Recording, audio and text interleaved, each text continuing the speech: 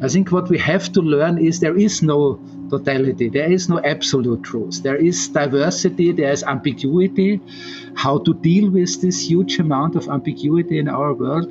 And this is, I think, where, for me, the role of artists and art really come into the picture.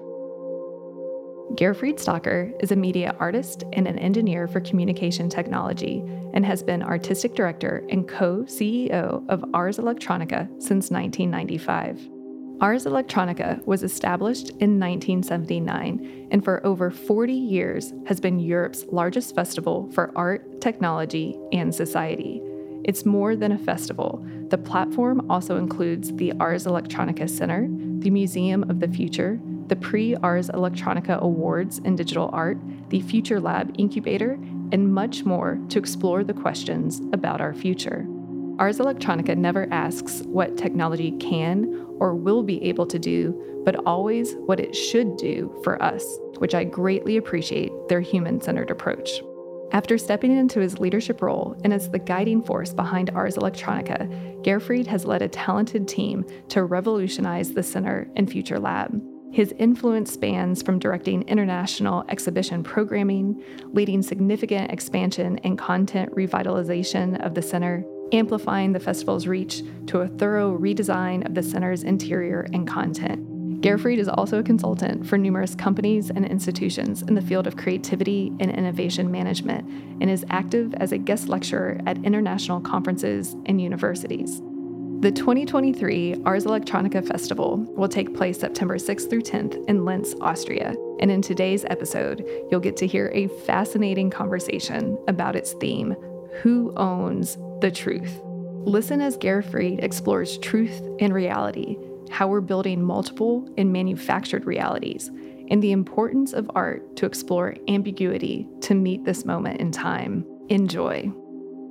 But have you ever thought, what if this is all just a dream? Welcome to Creativity Squared. Discover how creatives are collaborating with artificial intelligence in your inbox, on YouTube, and on your preferred podcast platform. Hi, I'm Helen Todd, your host, and I'm so excited to have you join the weekly conversations I'm having with amazing pioneers in the space. The intention of these conversations is to ignite our collective imagination at the intersection of AI and creativity to envision a world where artists thrive.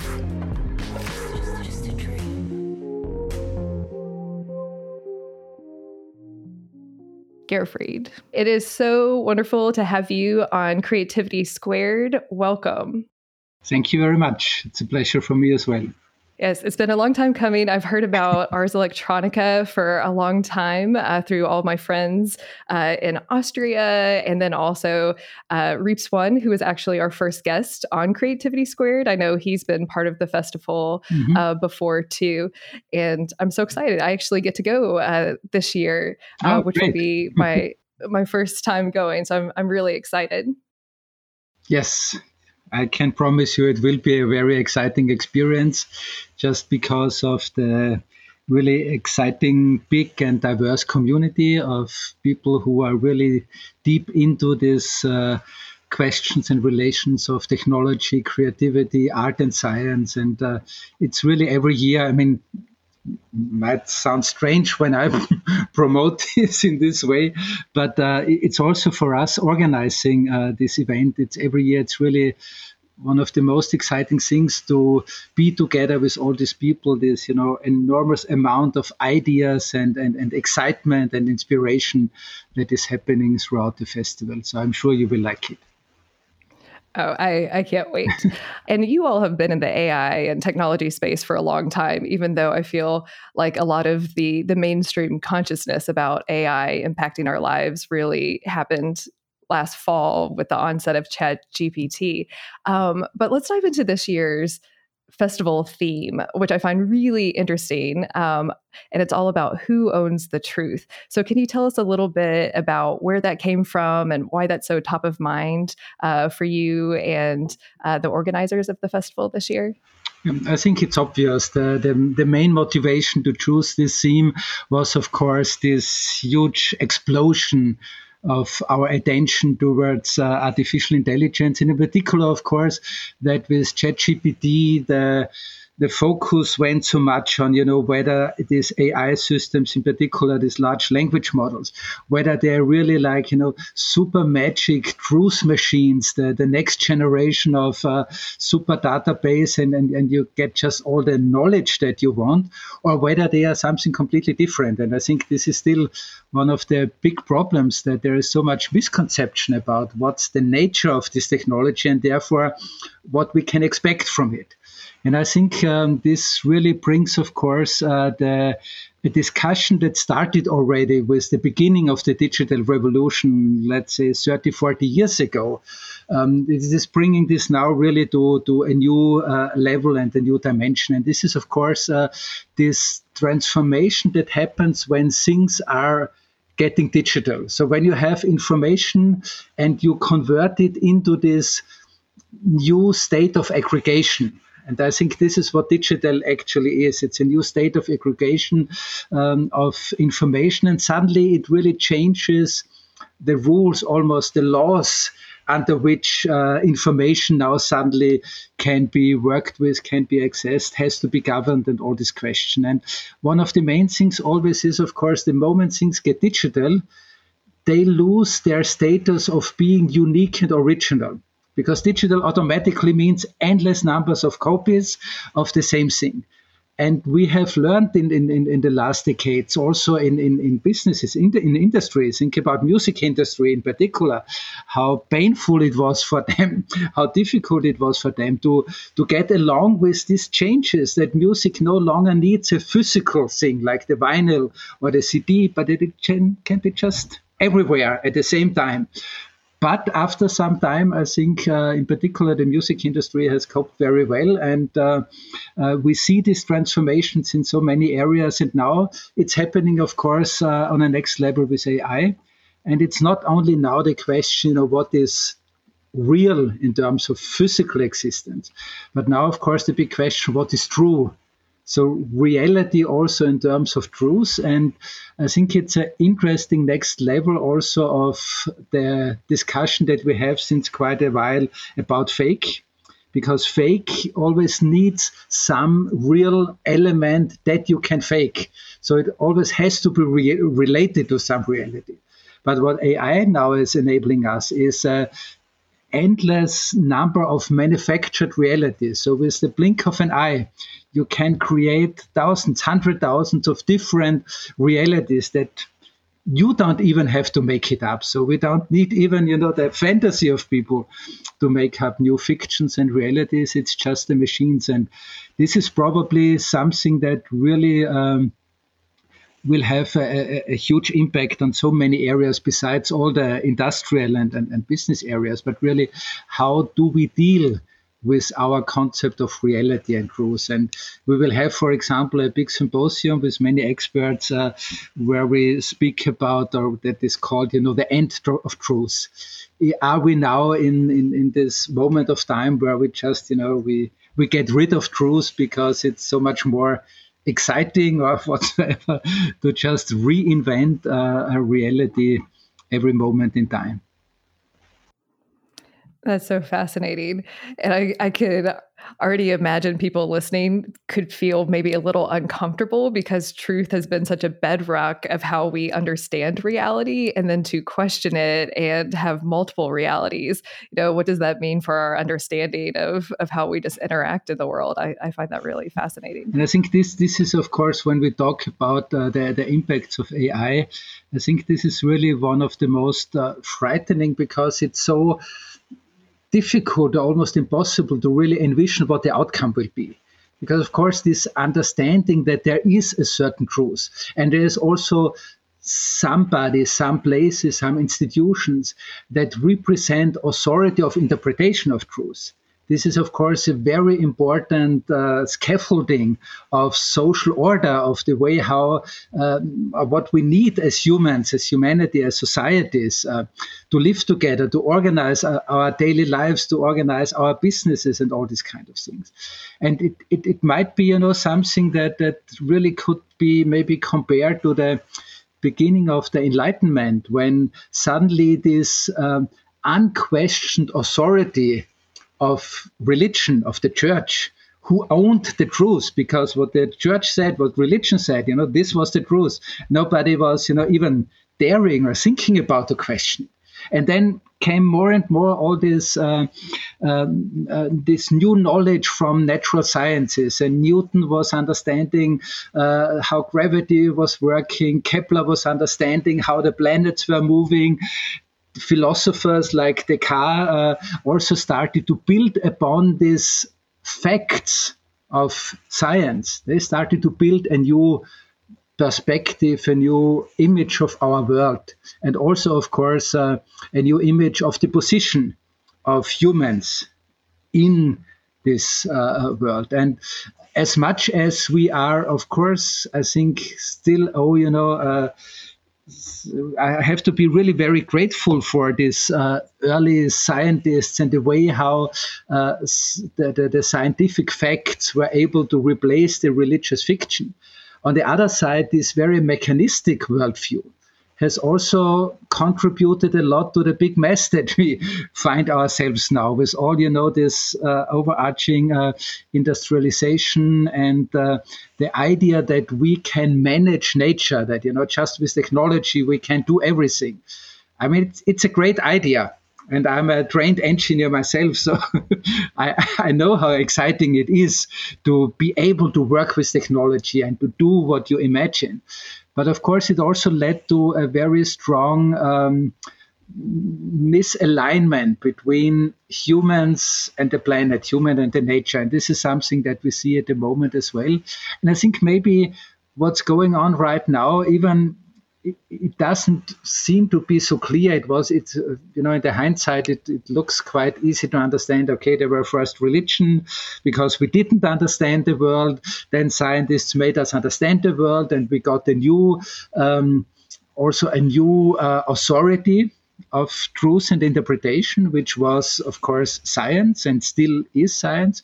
But we see, of course, also since quite a while now, in particular, I think on a global scale, due to the COVID pandemics, that people more and more start to question science, and that it becomes almost fashionable to be skeptic about science. And I think this is really a very, very difficult thing, because, of course, it is a misunderstanding to see science in a way or as some authority that has the total absolute interpretation of truth.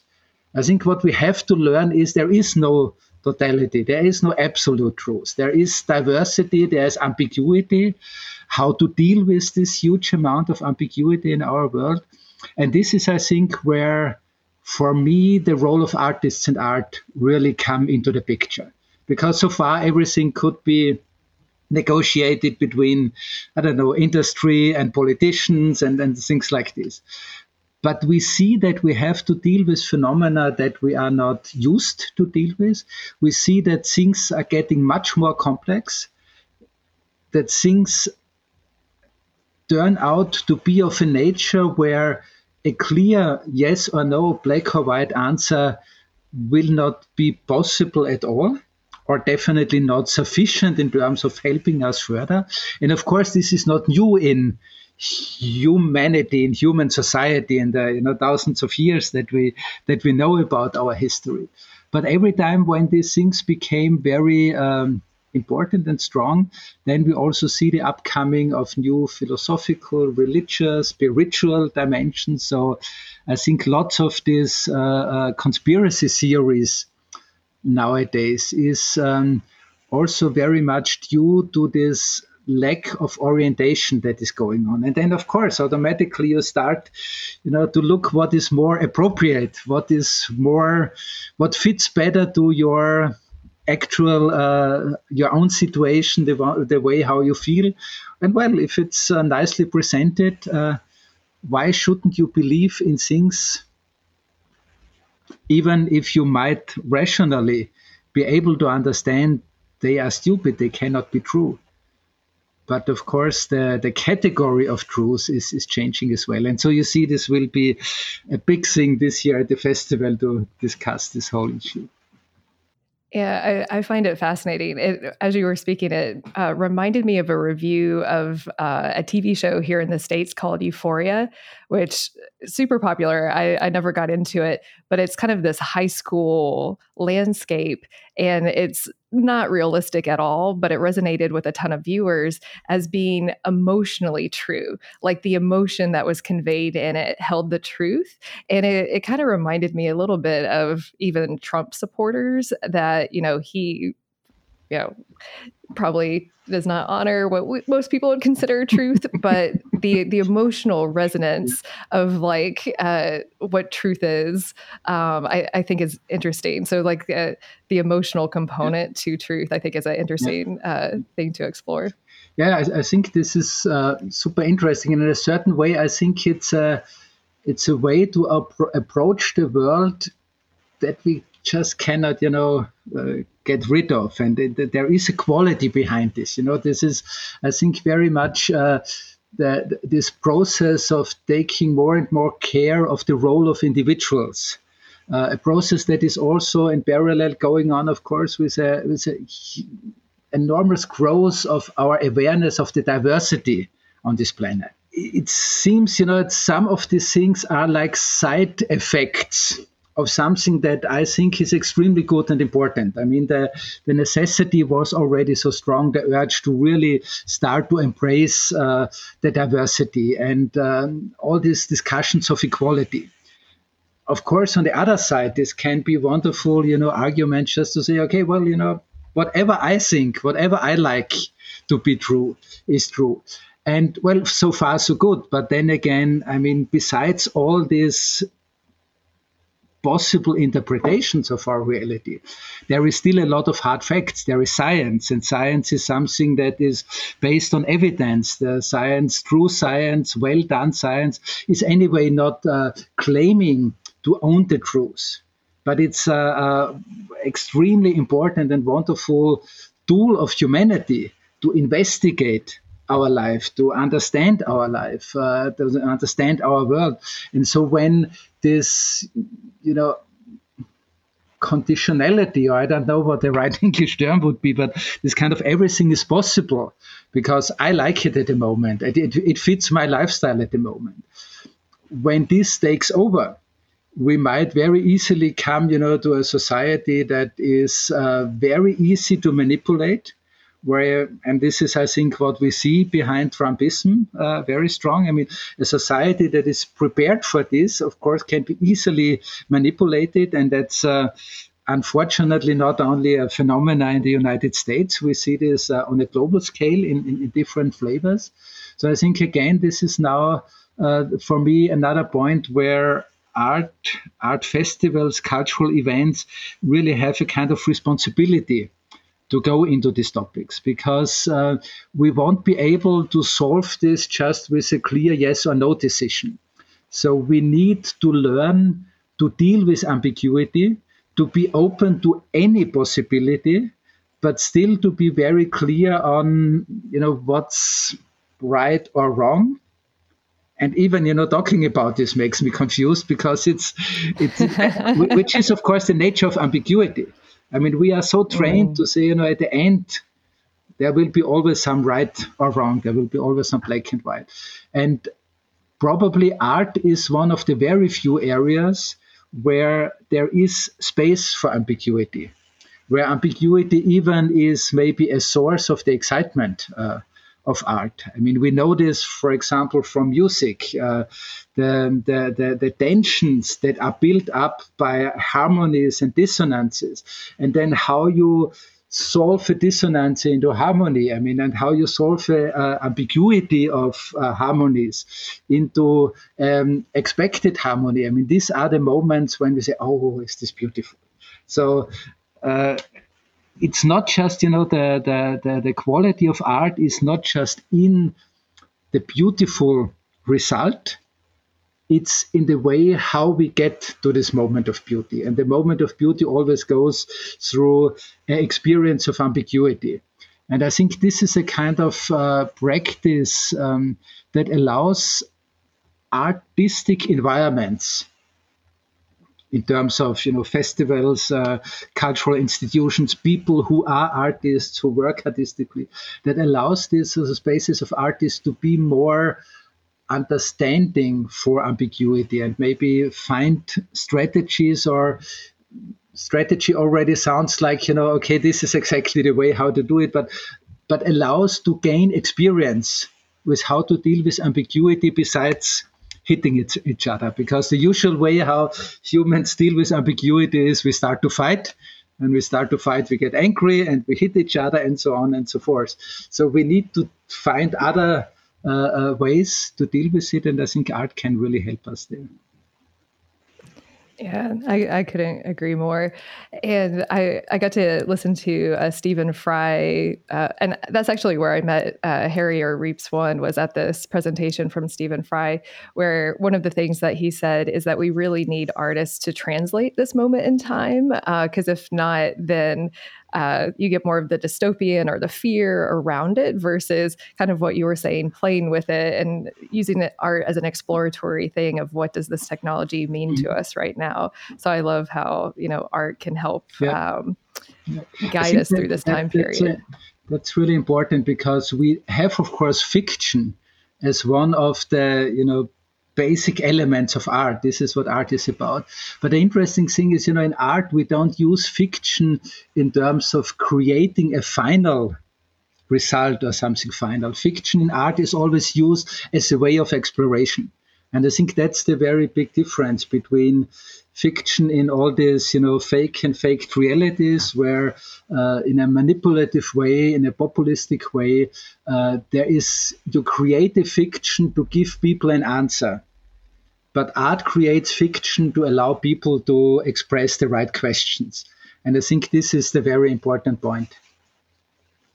Yeah, I love that.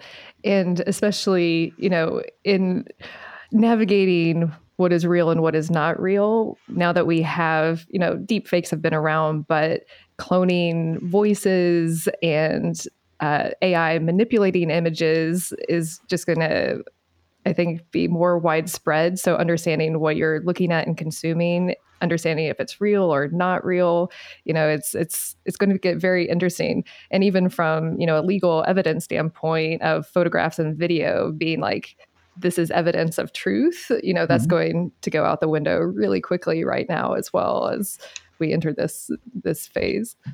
Yeah. I mean, this is again the point where it gets a little bit frightening, because we believe, and I think we live in a world, in a time where many people in our societies, due to a quite reasonable level of education, and of course it varies very much, even, within wealthy and privileged countries like here, Austria, we have, of course, big discrepancies between the well-educated, and it's a very social difference, of course, and the people who don't have appropriate access to education. But nevertheless, it's in general on a very high level. So we tend to believe, and I think we live in a time and in a world where we can, as individuals, we can make proper decisions about what's true or not true, untrue.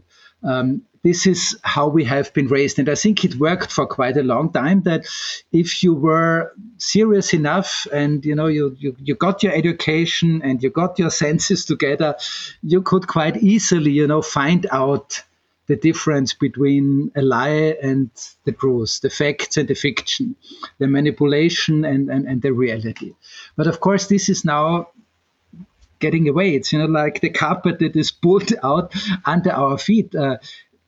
Not even a very well-educated person is already now, and will even more so in the future, when these tools become more and more perfect, be able to tell the difference between truth and reality.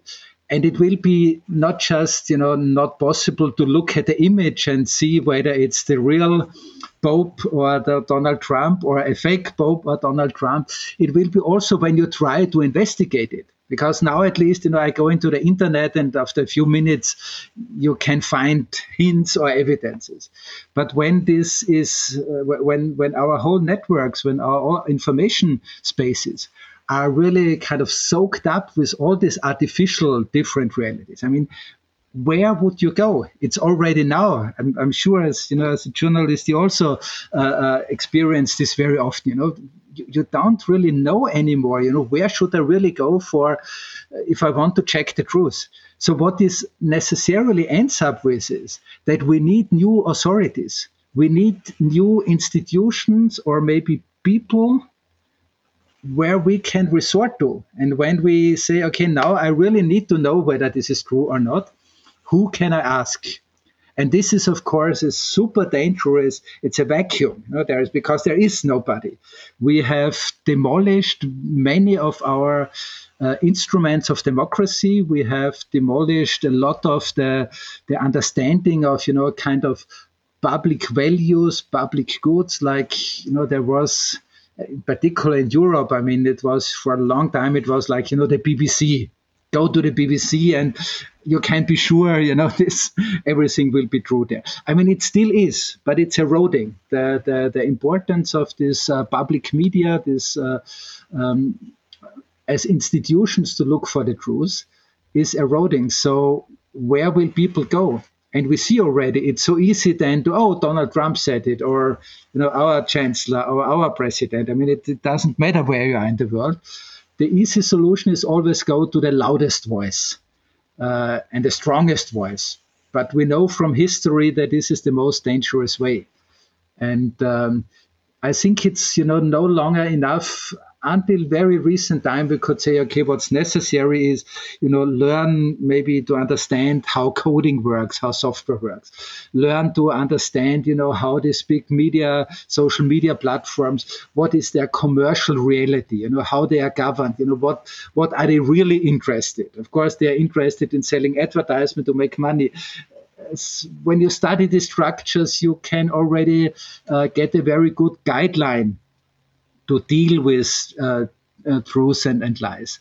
But this kind of, cultural techniques will no longer be sufficient because the enormous amount, the tsunami of manipulated or invented facts, this manufactured realities will really be a problem. But then again, there are these examples in history, when book printing came up, you can find the same statements where people say, if you can produce so many books every week, or it takes just 1 week to produce a book, imagine how many books will be there and people will be completely confused. It will be the end of our culture. So I think that's also something we always should be aware that we tend to always see the doomsdays. We should probably more focus on our possibilities and our responsibilities to prevent the doomsdays. And this is what I think for the present time and for the coming years is probably the most important thing for us as individuals as well as society. Yeah, I couldn't agree more. And one thing that you said that was interesting is, also in the description of the theme, is the rights and obligations of digital citizens and how much our offline and online worlds are blurring. And you just mentioned that there's the institutions are crumbling, but we don't really have, in my mind, adequate institutions at a global scale. Because even if you look at social media right now, depending on which country you live in, you have different digital rights. Europeans with GDPR have the most digital rights. So even though we're accessing the same platforms, we're coming to it with different digital rights in that regard. And I thought it was actually really interesting that Facebook, and it was actually forward thinking that Facebook established the oversight board, because I thought that was actually, a good approach, except for that it's a derivative of Facebook, and Facebook almost like a child telling a parent, like, this is how you're going to parent me. But in the realm of imaginative institutions, I thought it was an interesting step forward. And OpenAI has a grant out now, or the application just closed, of what's novel and innovative ways to regulate AI. But I haven't seen, a global effort to put put together or coming together. How do we want to regulate the internet, or what are the guidelines or institutions that we want? Have you seen anything, or what are your thoughts on, a global effort in this space from an institutional standpoint? I mean, there are these two problems. The second one of them is what you mentioned, the global dimension of it. We are so unprepared to deal with topics on the global dimension, because we are, and we, when I say we, I mean, like Europe, United States, Japan, Korea, Taiwan, maybe so the rich industrialized small parts of the world, that we are so used that we own this authority of interpretation. We don't always act in the best way, but we would at least know how to do it. This is the kind of understanding we have for ourselves. So the moment we think about global, we immediately have hierarchies in our mind. We think about the powerful, the rich, the successful, and the poor, and whether, we look down at it, or whether we, in a kind of paternalizing way, think about them as, oh God, these poor people who have nothing to live. As always, and it's super difficult. I think everybody who is true to him or herself knows that even when you really try, we are so impregnated in our Western culture with this hierarchical perspective that finding global dialogue and really creating global institutions or authorities that we really take serious. Not this kind of globality where we say, okay, we have the money, so we establish now, an international courtyard according to our understanding of rules, how to govern climate change or artificial intelligence or something. But really global in a terms that would give everybody an equal chance to get it right and get its perspective. The second thing is very much, I think, the problem. We have been discussing so much about how terrible it is to lose privacy with digital world. But what we really have overseen completely is that in this process, we completely lose the public. There is this old traditional value of something that is public, that belongs to everybody. The representation of society and public by a government, by a parliament. Everything that is democracy. It became probably so normal and so everyday that we just forgot for some time to really think about that democracy, true democracy, liberal democracy, open democracy is something that you really constantly have to work on it. And when it's now, to look at this question of what could be institutions or authorities, it's really nice that whether it's Facebook, Google, or now OpenAI, this establishing their ethical boards. But it's not even a joke, because it's such a bad joke, you can only get angry about it.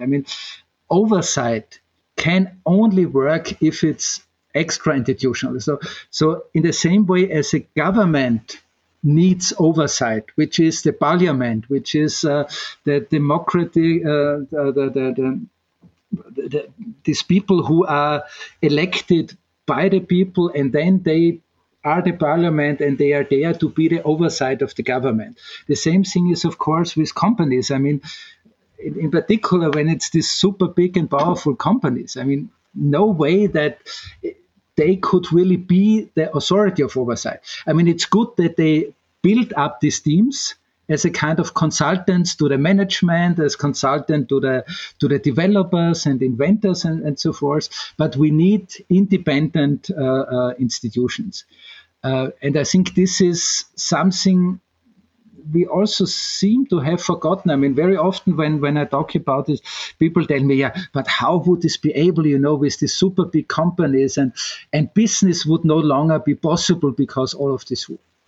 Think of one of the most important business areas, which is food and agriculture. I'm sure it's pretty the same in the United States than here in Europe.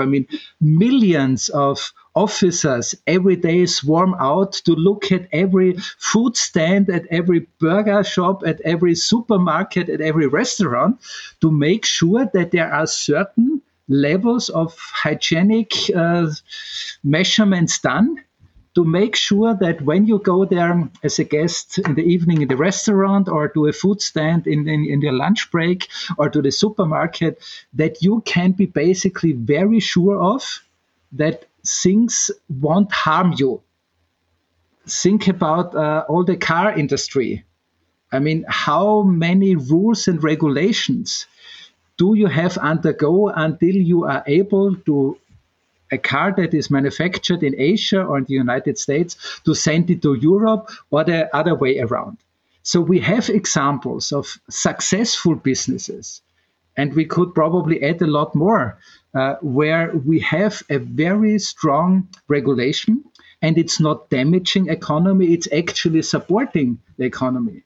Because at the end, it's all about true trustworthiness. You need to be able to trust that when you enter a supermarket or a food stand or a restaurant and so on, that their prime intent is not just, to rip off your money and they don't care whether you get sick or not. So I think even if it will take some time, we will be able to do this. And the European Union has been really at the forefront of this with the GDPR. I mean, we have now big difficulties with the European AI Act that is strongly influenced by the big companies. So we are not very happy with how it went so far. But it's always a process. And for those who aren't familiar with the European AI Act, can you kind of bring everyone up to speed where it was and why you're not happy with it? How many more hours do we have? Maybe more the elevator version. Yeah, I mean, the elevator version is harmless. One can only say, okay, the European Union understood that it's important for two reasons to build up a kind of basic regulations. The one reason, of course, is because Europe is really afraid of losing any chances to compete in the global market. So it's very much about the digital sovereignty of Europe and the European states. And the second one, of course, is to protect people from it. And basically, they were on a very good way to develop this until beginning of the year when ChatGPT, this big boom, changed every discussion and every opinion about AI. And so they, in many ways, they had to start again. So there is still very interesting things there, I think, that are really going in the right direction, like really regulating the way how face recognition and this kind of biometric identification systems, that they cannot just be applied to any public space. You need a good reason. You need a court to give you the permission to do it. So you cannot just put on cameras and have mass surveillance like it's happening in China in many cities. But in terms of really understanding what has to be regulated, I think we still have this big problem. We don't really see that what we need to regulate is the companies, the people who develop it and who decide about the applications. So it's so much easier to say, well, let's think about some rules how to regulate the technology. But and I think this is quite a big problem, and it would really take much more time to elaborate about it. And I'm not totally negative about it. I mean, it's an important first step. We just cannot now say, okay, fine, it's done. But I think this is clear also to the policymakers in Brussels. And I think it was very important at the end that they made a first draft and the first also set of regulations, so not just a draft anymore, as a starting point. And it will be, of course, endeavor and a challenge for the coming years, no doubt about this. Yeah, well, I'm very pro regulation in general, so I'm very curious how it will play out. Well, and one thing that I really love about Ars Electronica is that it's art, technology, and society, and that you really, focus on the society portion too. Can you share with our listeners and kind of expand how you think about that and looking to the future, how they should all support each other? Mhm. Well, we have this super lucky, privileged situation that already in 1979, 44 years ago, 2 years before IBM brought the personal computer to the market, 3 years before Sony brought the first CD player to the market. So really, stone age of digital world. There were these clever people, a scientist, an artist, and a journalist who came together to develop a new art program for the city of Linz.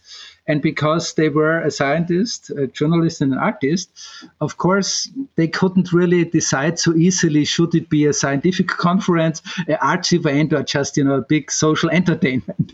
And probably after many weeks of discussing, they said, well, okay, just damn it, let's call it Festival for Art, Technology, and Society. I mean, this is a little bit the funny interpretation of mine of this original. But the very important point is that they really took this serious. They understood that transformation is something that cannot be just guided and driven by one sector. If you need to change things, you need to bring in everybody. And I think this was their main idea, to really create this triangle of art, technology, and society.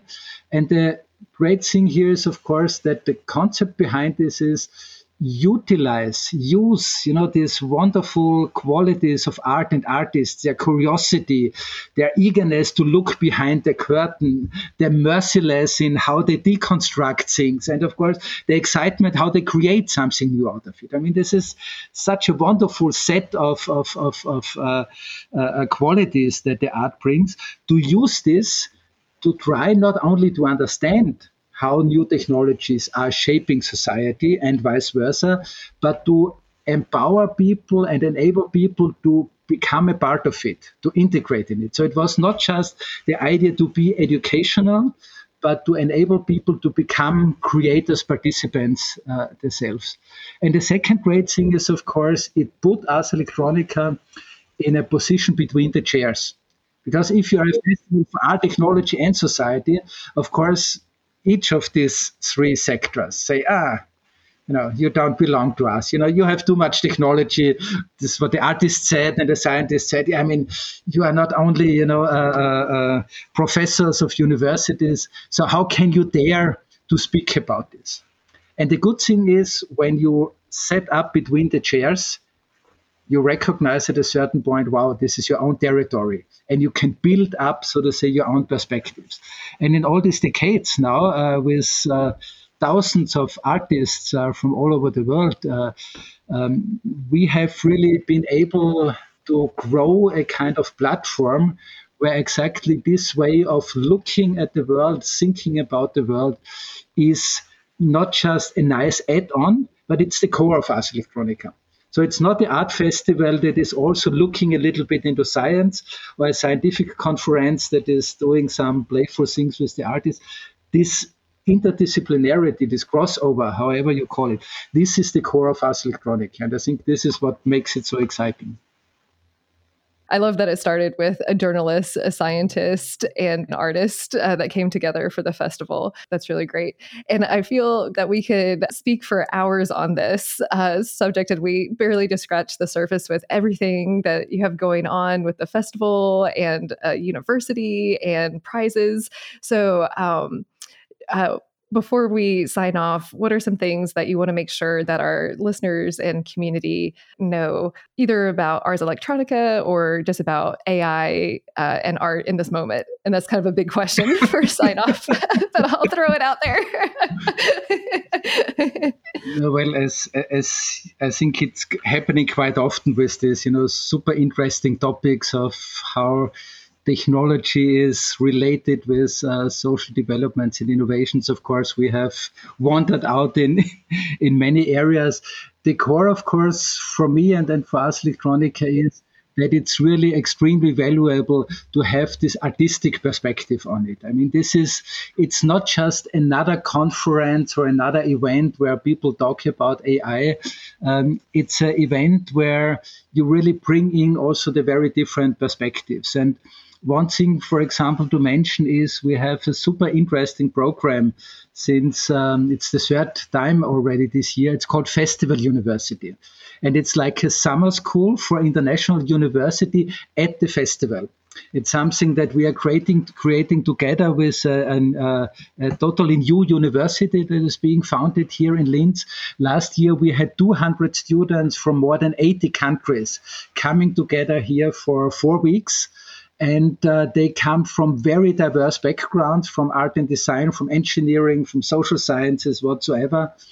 And just to have this experience of people from such different backgrounds coming together, working on the topics of the festival. This is really a very unique thing.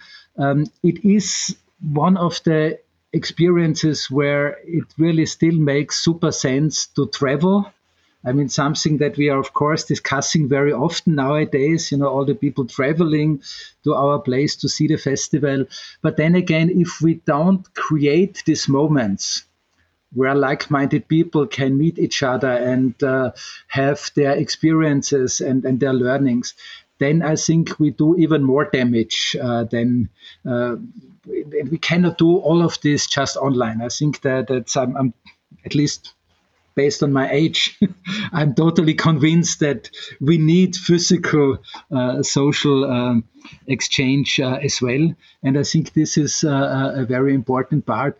Another interesting thing to mention, of course, is that the festival also has become the frame for many really wonderful international award activities. So we have an award competition since 1987 for digital arts, for artists who work with computers, with new technologies, from computer animation to art projects that work with biotechnology and genetic engineering. Since this prize started, we had, I think, about 80,000 submissions. Only this year, we had 4,200 submissions.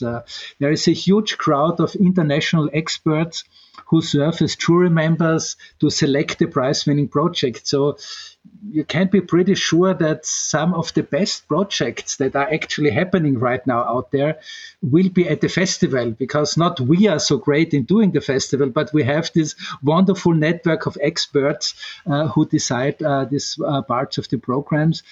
Another important part for us is really building bridges. The festival has also really become a kind of family event for the local citizens here, for the region, in particular, like Saturday, Sunday. It's we do, for example, a farmers market embedded into the Digital Art Festival. We have a concert night where the symphony orchestra is playing together with digital avant-garde musicians. So it's really about looking into the diversity and giving the diversity a platform where it really can happen. And so the only thing I can wish for that we will have another 44 successful years. And if you can't come this year, I can promise there will be another opportunity next year, but I would recommend to come this year. Yeah, I love it. And I'm so looking forward to being there in person, and especially hearing more. I'm really curious how the artists are going to explore this theme about truth and multiple truths and the plurality and kind of the nuance and ambiguity in it. Well, last question is, since you're so well versed and have been in the space so long of AI and creativity, do you have any predictions and the tech is moving so fast, or wishes as we are in for this moment in time? Well, I think in particular, it's super important that the artists, the people who are, and it's difficult to describe it like this, but to be on a point, who are the real creators. I mean, we have so many content production nowadays, and many areas of content production, that's obvious, can be replaced by AI. But then I think there is a certain level where it's not just enough to press a few buttons to create something that looks nice or sounds nice. Art always is a process of investigation. of research, of diving deep and going beyond the obvious. And if these people are, embracing AI, I'm totally sure that super new things will come out, and that at the end, I think that's maybe one of the few possibilities we have to mitigate the dangers as well.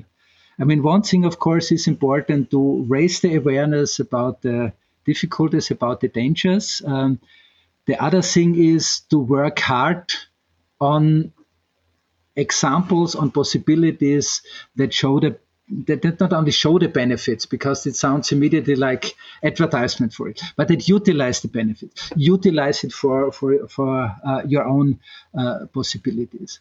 And I think this form of critical awareness and creativity coming together as one of the really characteristics of what artists actually are and what artists are doing. This is the really interesting thing. I mean, any other prediction in this area, of course, is super speculation. I'm just pretty sure that artists will find interesting ways working with it. Much more interesting ways that we have right now. I think that's also important. At the moment, most of the projects are in a very early stage. It's very early experimentation, which is necessary. And I'm super happy and proud of all the artists who go in this area. And there are great, exciting things already there. But this is the beginning. Well, I have one more follow-up question, because I'd like to ask this question of, have we seen the Citizen Kane of digital art in the same way that Citizen Kane made us really rethink the entire form of cinema? Have we seen an art that's really made us rethink the medium of digital in a way that's transformative? I mean, I would say immediately yes, but I know then you ask me who is there.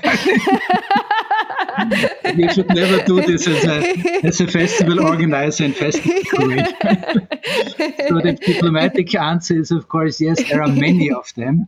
And also Citizen Kane as one of, these movies that really, so to say, showed us.